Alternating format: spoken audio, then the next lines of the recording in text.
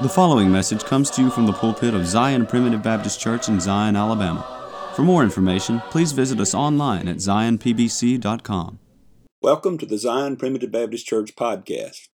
This podcast is an outreach of Zion Primitive Baptist Church located in the Zion community near Gordo, Alabama. I'm Elder Chris McCool, and I serve as pastor of Zion Church. We're a congregation of believers who trust in the simple message of God's sovereign grace, where families come together to worship God in spirit and in truth through the simplicity of preaching, praying, and singing. Zion Primitive Baptist Church is located at 9487 County Road 49, Gordo, Alabama. If you live in the Gordo area, or if you are visiting in the area, please join us for worship. We meet every Sunday at 10:30 a.m. and 5 p.m., and on the first and third Wednesday evenings at 6:30 p.m. Today we conclude the message that we began yesterday about perseverance and preservation. Yesterday we had begun looking at the topic of time versus eternal salvation in order to see that everywhere in the Scripture that the word saved is mentioned, it doesn't always mean eternal salvation. We had started looking at the children of Israel at the Red Sea and seen that they were delivered on that day. And they weren't delivered from sin, hell, and death. They were delivered from the Egyptians. That was a timely salvation. Today we continue our look at that topic of time salvation as it relates to perseverance. And we see that while we should persevere, it's not guaranteed that we will persevere, and therefore we ought to be diligent to try. But we'll also see the glorious truth that while we may not always persevere in faith and good works, we are preserved in Christ through grace. In fact, the words that were used by the charter members of Zion Primitive Baptist Church in our Articles of Faith is that we believe in the final perseverance of the saints through grace, which is the equivalent today of saying we believe in divine preservation. But first, we have a song selection that I hope you enjoy. After the song, please stay tuned for another message of God's sovereign grace from the Zion Primitive Baptist Church pulpit. We are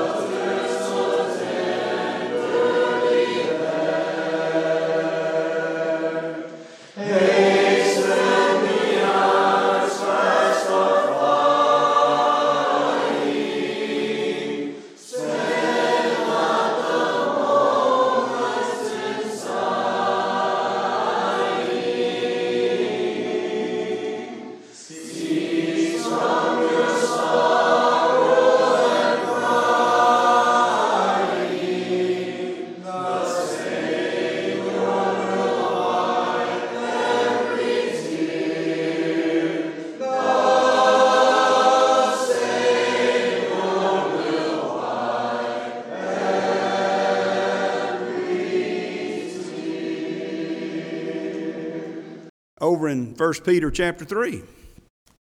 In verse 20, he says, which sometimes, speaking of the the time of Noah, he said, we're disobedient. Verse 20, when once the long-suffering of God waited in the days of Noah, while the ark was a preparing, wherein few, that is 8 souls, were saved by water. There's a salvation by water. The like figure whereunto even baptism doth also now save us.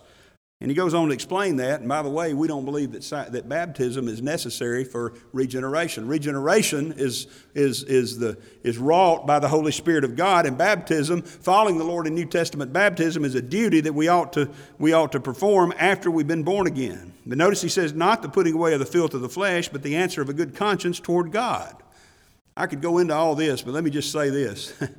You see 2 different salvations right there. Salvation by water in the day of Noah. And by the way, it didn't say salvation from water. You notice that? Now, they were saved from water. They were saved from drowning. But the water saved them. They were saved by water. How did the water save them? We're told in Genesis chapter 6 that every imagination of the hearts of men was only evil continually. There was wickedness abounding. It was wickedness unparalleled in the history of humanity. And what did the water do? The water saved them from that by washing all that away.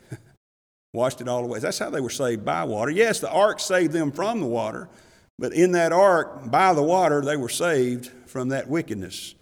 But notice here that baptism also doth now save us. We could go into that in depths, but I'll just say it this way. That's not an eternal salvation. That's a timely deliverance. By the way, isn't that what salvation is? Salvation is a deliverance. That's what it is. In fact, that's biblical. You don't have to turn there, but in Acts, the 2nd chapter, about the 21st verse, Peter's preaching over there to those people on the day of Pentecost, and he's quoting Joel, the 2nd chapter of Joel in the 32nd verse. And Peter says it this way. He said, it shall come to pass that whosoever shall call on the name of the Lord shall be saved. But if you turn back over in your King James Bible to Joel chapter 2 and verse 32, it reads this way, it shall come to pass that whosoever shall call upon the name of the Lord shall be delivered. Shall be delivered. You say, well, that's a conflict in the Bible. No, it's not. By the way, you know what happened? You say, well, sometimes in the New Testament, they don't quote the Old Testament just exactly like it's written. You know what that means? That just means that under the inspiration of the Holy Spirit, Jesus or whoever's quoting it is just giving us a little more information. Over there in I believe it's in the 19th chapter of the book of Matthew, where the rich young ruler comes to Jesus, and Jesus quotes the 10 Commandments to him. He said, thou shalt not steal, thou shalt not, and he says, thou shalt do no murder. Okay? In the Old Testament, Exodus chapter 20, it says, thou shalt not kill. Did Jesus get it wrong? No, he's just clarifying what it meant. Some people get on to us and say, well, you're a preacher, you're a Christian, yet you believe in the death penalty when the Bible says thou shalt not kill. There's different types of killing. There's manslaughter. There's self-defense. There's defense of others.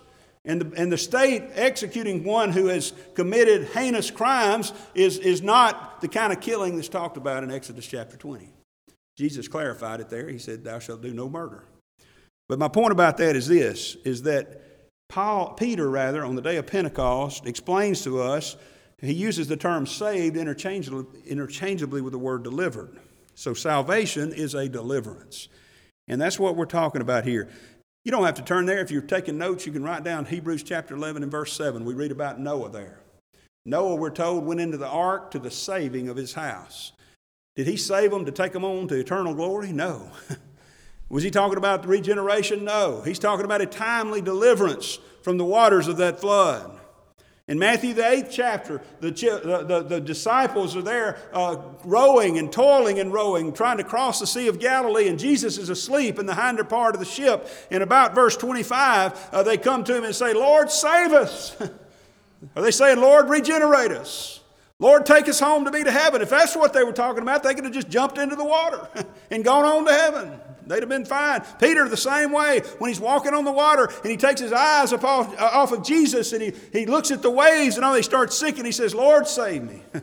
Lord, save me. He's not talking about regeneration or eternal salvation. He's talking about a timely deliverance. I hope we see from this that there are 2 types of salvation taught in the Scripture, and that means something very important. That means, we're told in, I forget the exact address, it's over in 2 Timothy, but he says that we're to rightly divide the word of truth.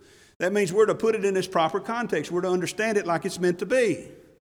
And context is everything in that kind of situation. When you're reading the Scripture, context is everything. And that means every time you see the word saved or salvation, you've got to ask yourself a question. Saved from what? Brother Buddy's used this many times, but I'm going to steal it from him. If I came running in the back door of the church and I ran up to you and I said, I just saved your child, you're going to want to know what from. What'd you save? What'd you save him from? Was he about to get run over by a car? Was he drowning and you got him out of the water? Did a dog attack him? And you're gonna need to know what from. What did you save him from? And we need to know what the salvation is that's under consideration. I don't think there's any dispute about the fact that we understand there are places where salvation does talk about eternal deliverance. Matthew 1:21 is a perfect example of that. In Matthew chapter 1 and verse 20, the angel comes to Joseph, who was thinking about putting away his wife, putting her away privately because she had been found with child. He said, Joseph, fear not to take unto thee Mary thy wife, for that which is conceived in her is of the Holy Ghost. For she shall bring forth a son, and thou shalt call his name Jesus. Most everybody in every Christian church in this world today agrees with those two. But here's the one that we claim, that we believe, hopefully, I'm sure there's a few churches out there that believe it the way we do, but mostly Primitive Baptists believe this. For he shall save his people from their sins. That's an eternal salvation. That's eternal deliverance. Notice he said, from their sins. There's a time over there in the 19th chapter, I believe it is, of Matthew. Matthew chapter 19, and beginning in verse 16, it says, Behold, one came and said unto him, Good master, what good thing shall I do that I may have eternal life? Now I want to stop you right there and notice that this is talking about eternal life. He is asking the Lord, what is it that I have to do in order to be eternally saved? Now, here's the perfect opportunity for Jesus to lay it out for him. Say, okay, you've got to accept me. You've got to ask me into your heart. You've got to pray the sinner's prayer. You've got to hold on or let go or pray through or outrun the devil till you die. Whatever thing. This is the perfect time, right? But notice what Jesus actually does. He said unto him, Why callest thou me good? There's none good but one, that is God. He starts off with a little hint here to the young man. He said, first of all, if you're calling me good, you know there's only one good, and that's God, so you must think I'm God. And by the way, I believe he's sort of hinting to him there, where'd this come from? In other words, why are you struggling? Why do you care? What's your point? There's something, apparently this young man had lived a life, we're going to see, that was a pretty good life, and he'd accumulated much goods, but he wasn't satisfied. Reckon why he wasn't satisfied. That old natural man receives not the things of the Spirit of God. The one that's born only in nature doesn't have any inclination toward the things of the Spirit. He's not interested in Christ or his kingdom or anything like that. In fact, Jesus told Nicodemus, in order to even understand there is such a kingdom, you got to be born again to see the kingdom of God. The new birth is the beginning of everything. So Jesus, I believe here, is giving him a little hint that something's already happened to you, or you wouldn't be here calling me good, but be that as it may. Then notice what he does. He said, but if thou wilt enter into life, keep the commandments. You say, whoa, time out, preacher. Are you telling me that Jesus is telling him that the only way to get to heaven is to keep the 10 commandments or all the commandments of God? No, I'll tell you what Jesus is doing. Jesus was the master teacher. He was the master teacher. Socrates was a great teacher, and we still call his method today the Socratic method. And Socrates' approach to teaching over there in ancient Greece was that instead of giving the answers, he would ask questions. Instead of laying it out and saying, okay, here it is, he said, let me ask you a question. Let me point out something to you here, and then let them reason it out for themselves, because the things we understand that we've reasoned out ourselves, we understand them a whole lot better. And what Jesus is doing here too, and he often does this, he's answering him according to his own way of thinking, according to the young man's way of thinking. And he says, okay, keep the commandments. Now I find it so amazing that the Lord is so wise in this, because think about what's happening here. This young man is about to tell Jesus, I've kept the commandments, okay? He's about to tell him, and go to Mark 10 sometime, you'll read that. He's about to tell him, I've kept the commandments. But Jesus knew he's still not satisfied. I want to say to you this morning, you can keep every commandment that the Lord has laid out for you to keep in an outward way. You can not steal, not kill, not commit adultery. You can do all those things, and you still won't be satisfied. Because you will find that you yourself are still struggling with the sin that you've been cursed with by Adam. And that's where this man was. He said, if thou wilt enter into life, keep the commandments. He saith unto him, which? Jesus said, thou shalt do no murder. See what we talked about earlier. Thou shalt not commit adultery. Thou shalt not steal. Thou shalt not bear false witness. Honor thy father and thy mother. Thou shalt love thy neighbors thyself. And the young man said unto him, all these things have I kept from my youth up. What lack I yet? I think it's back in the 10th chapter of Mark, when Mark recounts this, he gives us a little more insight where Jesus said, one thing thou lackest. This is what he said, if thou wilt be perfect, go and sell all that thou hast and give to the poor, and thou shalt have treasure in heaven, and come and follow me. See, Jesus knew what the young man's problem was. He knows what your problem is and my problem is, by the way. And Paul made this statement one time. He said, I was perfect when it came to the commandments. I kept them all until it got to that last one. That covetousness. That covetousness killed me. It slew me because, see, you can keep the commandments outwardly. But the problem is not the outward keeping of the commandments, it's the heart. It's not what you do in your actions, it's how you do them and what you have in your heart that's the problem. And that's why Jesus told us you've got to be born again. Because that old heart is wicked. Jeremiah says the heart is deceitful above all things and desperately wicked. Who can know it? We're told that all our righteousnesses are as filthy rags. That means all the good works that this young man did, every righteous work he did was just a filthy rag in the sight of God. If you're trying to lay those righteousnesses up on the altar of eternal redemption, it's nothing but filthy rags. It's not a sweet-smelling savor like the blood of Christ in the nostrils of the Lord. It's a wicked and a terrible smell. It's old dirty rags in His sight. You see, and you won't ever be satisfied with them, child of God. You know, there's more reasons than just the fact that it's the truth that we need to believe in the doctrines of grace. There's no other teaching that will satisfy us if we understand how sinful and sin-cursed we are. See, if it's left up to me, I identify with this rich young ruler. He'd been working, he'd been out there in the workplace, he'd been trying to build up a little empire there, and he'd been trying to do, all the stuff that he had that's where he was seeking his solace. But it didn't help him. He came running to him. Over in, I think it's Mark again, the 10th chapter, it says he ran to him. He was struggling with this. Jesus said, okay, if that's the way you think, just keep the commandments. Oh, I've done that. But I'm still not satisfied. He said, okay, go sell everything you got. And you know what it said he did? When the young man heard that saying, he went away sorrowful, for he had great possessions. And then Jesus made a startling statement there. He said, verily I say unto you that a rich man shall hardly enter the kingdom of heaven.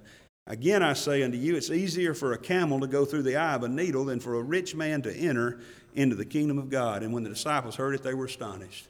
So, whoa, time out. Who can be saved then? And remember now, he is here talking about eternal salvation. And they said, who then can be saved? But I want you to notice what verse 26 says. But Jesus beheld them and said unto them, with men this is impossible. What's impossible? Eternal salvation is impossible. But with God, all things are possible. You see, there's something that's impossible with men, and that is to be saved eternally. With men, this is impossible. So what about eternal salvation? Where can we find eternal salvation? Well, you can't find it in men. You can't find it in yourself. You can't work it up within you. But you know what you can do? You can trust that the Lord has taken care of that.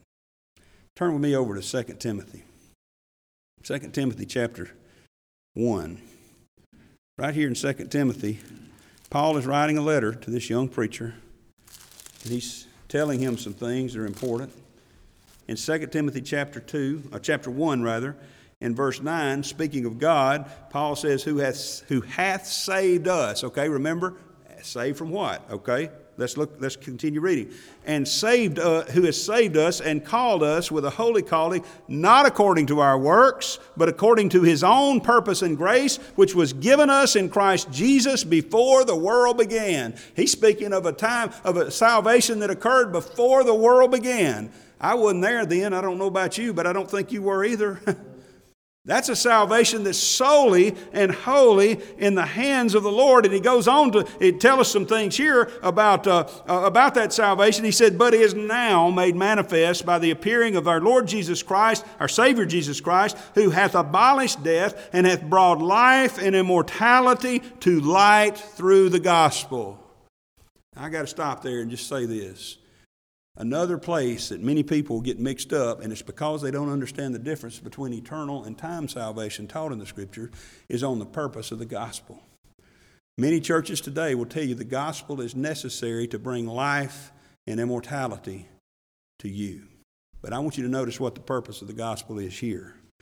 He says He's brought life and immortality to light through the gospel. He didn't bring life and immortality through the gospel, but it's been brought to light. I can use this here, and I've used it before, because in this part of the country, most of us understand what it means to coon hunt. And when you go coon hunting, it's at night, and the dog will go out and tree a coon.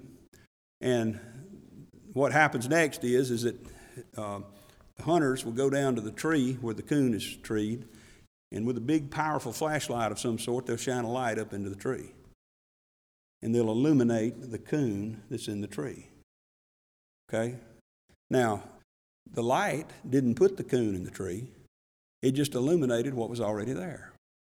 And that's what the gospel does. The gospel doesn't put life and immortality into you, but the gospel illuminates and explains what the Holy Spirit has already done. See, that's the gospel. So here, though, we have in verse 9, we're told that He hath saved us. That's eternal salvation. But I want you to flip back just a page or two to 1 Timothy chapter 4. Notice in verse 16 of 1 Timothy chapter 4, he says, take heed unto thyself and unto the doctrine, continue in them, for in doing this thou shalt both save thyself and them that hear thee. Now, wait a minute. Here's a salvation where you got to save yourself. Over here in 2 Timothy chapter 1, we read about a salvation where He's done it all.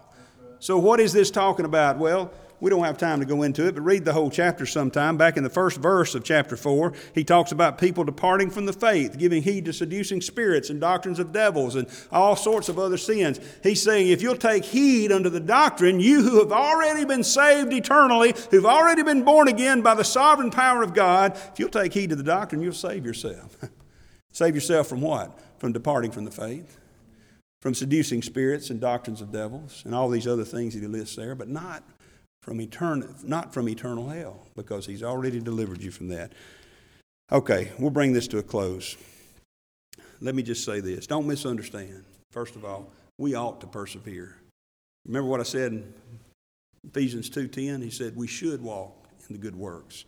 Romans 12 and verse 1, he said, I beseech you, brethren, by the mercies of God, that you present your bodies a living sacrifice. You don't have to present your bodies a living sacrifice. You can choose not to. You can go away from here and ignore everything that the Scripture says and live a life that's unpleasing to God. But you ought not do that. He told us in Hebrews 2:1, we ought to give the more earnest heed to the things we've heard, lest we let them slip. Too many places in the Scripture admonish us to persevere. We ought to persevere, but don't get caught in the ditch of pride.